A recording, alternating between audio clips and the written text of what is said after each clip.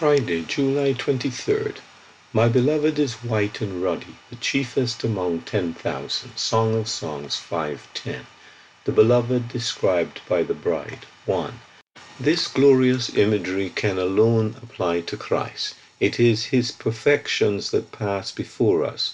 He alone is white and ruddy, the chiefest among 10,000. Whatever others may be, he is the chiefest. However many there may be, he is the chiefest among 10,000. His divine majesty passes before us in the head as the most fine gold.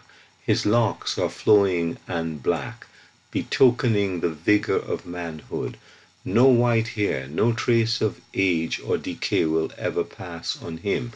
Where all grows old, he never grows old. His years shall never fail. His eyes, as the eyes of doves, speak of his tender compassion.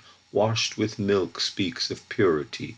Thou art of purer eyes than to behold evil, and canst not look on mischief. Habakkuk 1:13. Fitly set speaks of the perfection of his vision, before whom all things are naked and laid bare. Hebrews 4:13. The cheeks speak of beauty and attractiveness. The world saw no beauty in Christ and smote him on the cheek. Judas professed attraction to Christ, but only to betray him by kissing him on the cheek.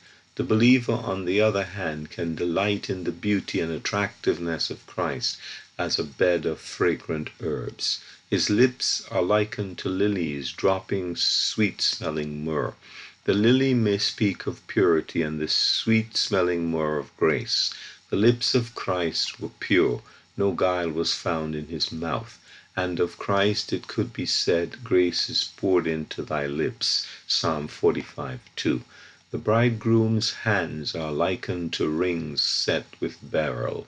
The ring is the emblem of authority, Genesis 41:42, Esther 3:10, and the token of love, Luke 15:22. Man expressed his hatred to Christ by nailing his hands of love to a cross. But the believer delights to recognize that all power is in the hands of Christ. But the hand that wields the power is moved by love. Hamilton Smith.